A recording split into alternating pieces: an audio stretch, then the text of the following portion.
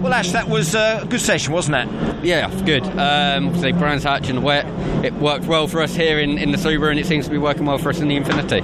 We were saying off mic that you came in, made a few adjustments, and that did seem to make the car go just that little bit quicker, didn't it?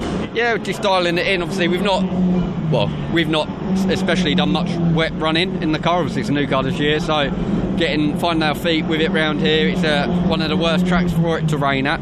It becomes very greasy, so you can really dial the car in here in my eyes. So yeah, that's what we were doing. We always look at these free practice sessions. It's funny because it was merged. You got 1 and 2 in there, so obviously you are setting the car up to some extent for qualifying. But what do we read into that when you look at maybe where the likes of Colin are after that session?